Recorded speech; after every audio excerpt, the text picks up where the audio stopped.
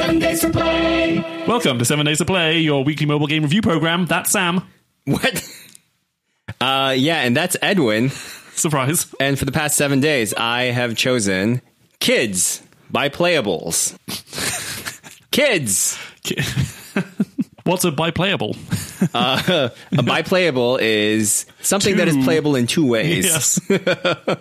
Kids is a game by Playables, a Zurich-based production studio. Oh, good knowledge. And this is their second game. So this is the second game by game makers Michael Frey, filmmaker Michael Frey, and game designer Mario von Rickenbach. Excellent. That's a good name. That's a great name. Yeah. Of the von Rickenbachs. Right. So I realize I'm not totally up to date with how these relationships work, but essentially it's like an artist and a label. Is that how it kind of works? Like you're a recording artist, you make the music, and then the label kind of helps you financially, takes a cut of the profits, but helps to distribute it. Is that kind of what the game studio to a game maker is? Not sure. I think in most cases, such as this, and I think this kind of goes along with the way that Us 2 probably made it, is that they're like a very creative company, right? So having said that Playables is a production company, I think they make films, they probably make animations, and I think that's where filmmaker Michael Frey comes from, right? Okay.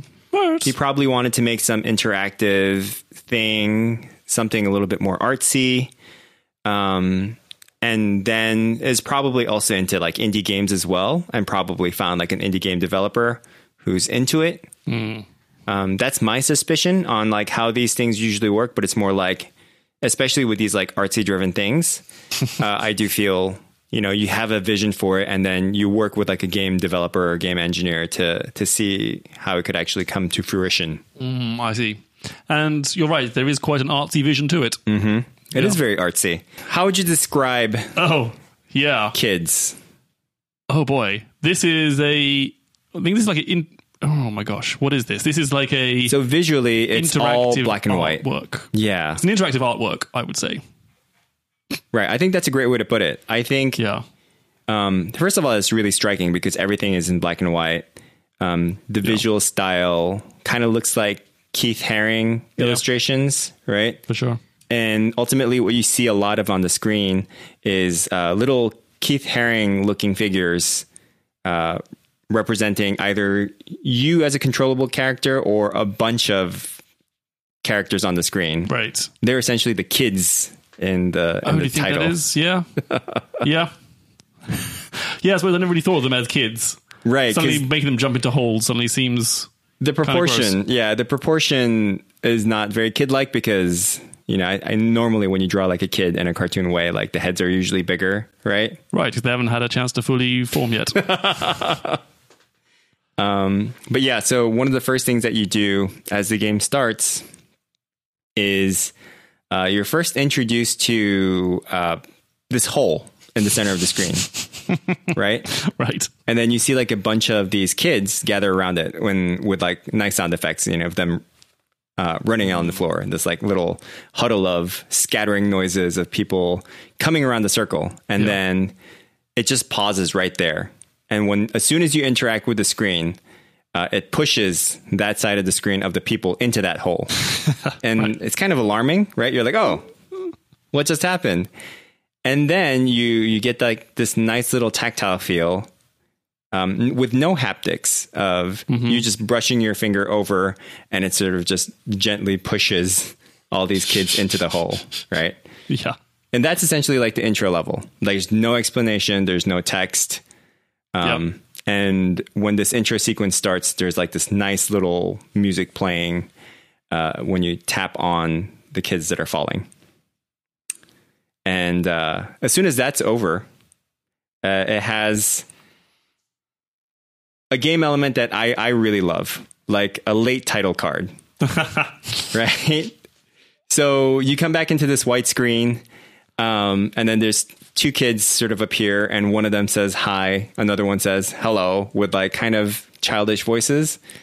You tap on hi, and then the other kid punches the other kid like flat out and decks the kid, right? And then as soon as that happens, it just goes to a black screen that says kids, like,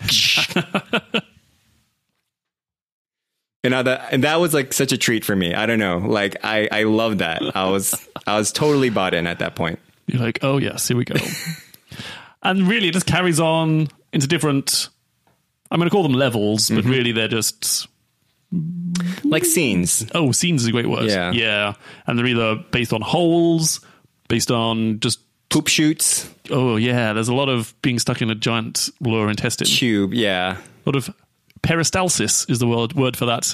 Like, you know, when a snake eats a deer, where like the snake enlarges in one part ahead of it and then squeezes behind it to push it down. I'm very impressed. I'm very impressed by that you know this word. Well, because reverse peristalsis is throwing up, which I think I was fascinated with as a child. So for some reason, that piece of knowledge has been lodged in my brain. Yeah. I'm going to say that for the 3x3s. But that's really it. You kind of get a whole bunch of these scenes, where you never really directed into a clear mission. You're just kind of playing around and seeing, oh, I guess I'm just messing around for fun. Which is kind of nice. It's like an undirected play. Yeah, it does feel like an installation almost, right? Like an art installation that you see on a very expensive New York gallery. Yeah. Yeah, so the Whitney, hello. But something that's more interactive, right? Because you kind of look at it and then there's absolutely no instructions on what you're supposed to do. But what was super interesting to me is there was like a sense of rebellion in the stuff that you had to do, right?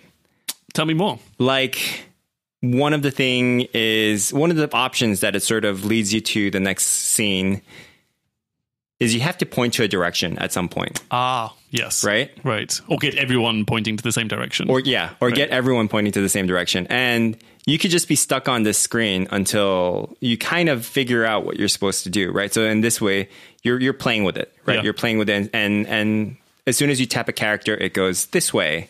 And then you tap the character again, it goes, no, this way. And they can keep flip-flopping, right? And so you kind of have to get like the sense of rebellion, or the sense of rebellion sort of... Or conformity. Exactly. It builds inside of you as you play around with these options and you proceed to the next stage. And so you get like really nicely biased on like how you're supposed to behave throughout the game, right? And I thought that was like super, super interesting. Like giving you the lack of options, but then you finding out what those options are, really makes you think about, oh, like, that's really interesting. Like, am I being a rebel here, or am I just conforming? Right. And there is a really strong sense of that theme throughout this entire game. Or do you just want to get to the next scene? Right. Yeah. Yeah. That's interesting. Yeah. We should also mention that it is a short game. So I think my playthrough was like 19 minutes or something like that. Which I think it said in the App Store description, which I appreciated. 15 to 30 minutes, yeah. There's one other thing in that the sense of like you rebelling sort of persists actually in the levels when you're playing this element as well. Like, for example, one of the beginning levels, you have to swim downwards. And then you keep swimming. Yeah, other people. You keep swimming downwards, and then you eventually find a hole, and you're alone in this scene. And then on a next scene, maybe like 3 scenes later, you're in the same area, right? And when you keep swimming downwards, like you don't see a hole, but then you see like other people swimming in that direction. And how to solve that scene is to swim up against everyone else. But then as soon as you start swimming up against everyone else, there's more and more people that come. There's more and more people that come. And it, it kind of gets you thinking like, am I going the wrong way? Yeah. Right? Because it doesn't seem like there's an end in sight. But then if you keep persisting, you actually reach the poop chute at the top. And I thought those little things were super interesting. It's like you're kind of fighting against what you believe is the natural progression of the game. The way you should be going. Right. Yeah. Versus how expectations. Everyone else is behaving within the game. Right. So... Yeah, there hasn't been really a lot of games that, especially on mobile, that made me think of these things. Yeah. So, yeah. I really like that part of it. Yeah, agreed. Should we get to the 3x3s? Let's get to the 3x3s. This was a short game. This was.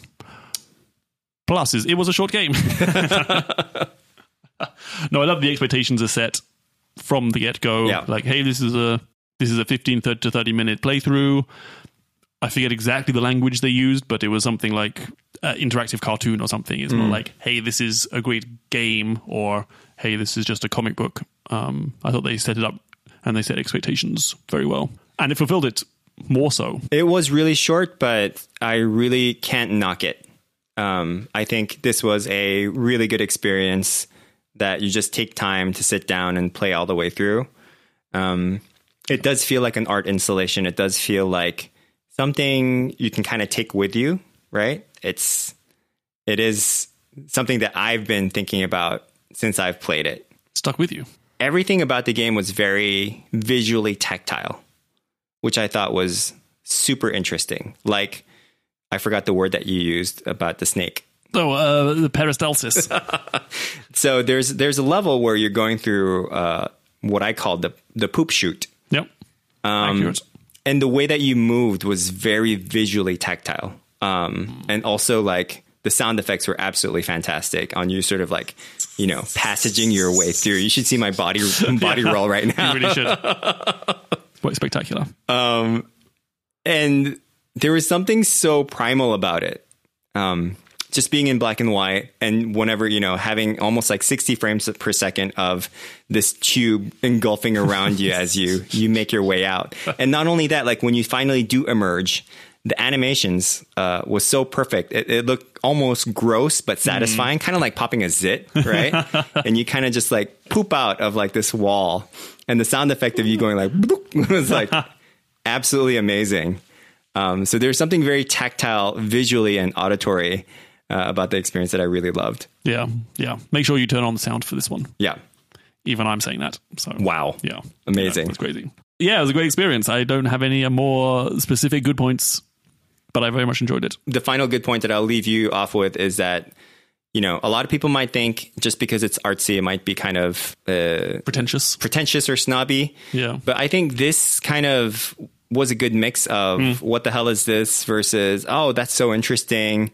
And hey, that got me thinking, right? Especially if you're into like thinking about game mechanics or how things should be in games. I think this was like a really good thought starter on, whoa, that was kind of unexpected, but in like a really nice way.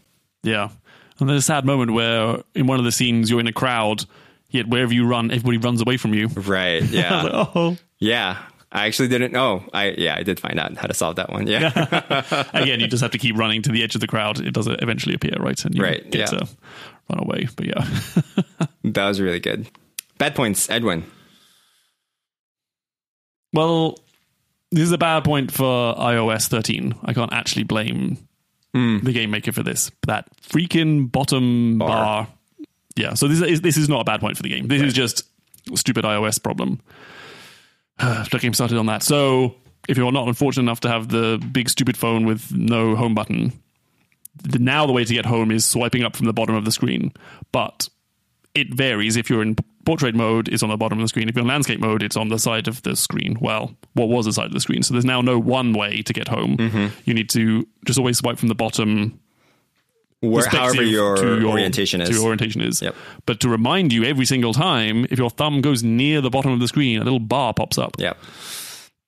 And so that is really... It ruins the experience, the visual experience. Yeah, it was very much a shame. As a developer, you have no control over this, so there's nothing you can do about it. It just sucks that iOS does this. It's really bad for other apps as well. I mean, I'm just going to quickly mention, there's this toothbrushing app for my kids, and there is a menu of little toothbrushes that appears at the bottom, which you have to swipe left and right. Yeah. And that bar always gets in the way. Oh, so stupid. And it registers that swipe, and so every time they try to select a new toothbrush, it changes the app, and they don't know how to get back. They're like, oh, I don't know how to get... Yeah. Yeah. Is there a way in settings to disable this stupid thing? I don't know. I don't think so. Yeah, not to my knowledge. But anyway, so an iOS complaint. Nothing this game can do about it, sadly. My bad point would be that it is short. I'm not going to say it's like a bad, it goes against the game. It really It's just the fact that this is a short game, and that could possibly be a negative for a lot of people because you are paying money for it. I think it's totally worth it for this experience. Yeah. But it is a very short game that you can finish definitely under 30 minutes. I think the length was just about right, actually. Because of my distracted 24-hour multi-channel lifestyle that I need, I would play a scene or two and then come back to it a bit later. And so actually, well, let's save it for the 7-day ratings, but I played it a bunch of days, a little bit. And right. I think I only finished it like yesterday. So interesting. Because I knew it was a short game, I think the negative for me is that this was a grapefruit. Like I knew I had to pay attention, especially after quickly seeing that late card in the beginning. I was like, okay, I got to find a proper time to play this to really, really take it for what it is. Right. And so I held out until the moment was right. You know, my clothing was just right. That's right. I've got my cup of tea set up just right. And then I played perfect. through it. Yeah, but I was able to play it through in one sitting. One more bad point is that there's almost no replayability in this game. I think if you do want to experience some things, you can. There's a really good way of how the different scenes are broken up into different chapters or different scenes, and you can revisit each one and like this nice little menu that they put in. But other than that, like there's really no reason to go back and play this again. Like nothing's going to change. Final 7-day rating, Sam. 2 days. I know this is where our rating system falls down. Right. Yeah. I gave it a go on the first day. And then I knew I was going to love it. And then I sat down and played through all of it.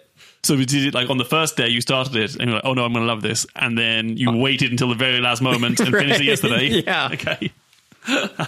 Because normally, like, I would just play this on the bus, or I'd play a game on the bus, Yeah. you know. And normally, like, I'm really not paying attention to those games. I'm just playing through the mechanics and all that stuff. Yeah. But this one, I really wanted to pay attention, and I had to carve Save it out up. time for it. Yeah. I dabbled. I just played a little bit each day, so I'm giving it a 6. Nice. Yep, great game. I mean, I'm going to call it a game. I'm not going to quibble around whether it's a art experience or a animated artwork thing. Yeah, it's great. I enjoyed it. couture. Very enjoyable. Check it out. I highly recommend it. I think you should support game developers, and $2.99 is less than a cup of coffee these days. I think this experience is totally worth it. All right, it is my turn to pick a game.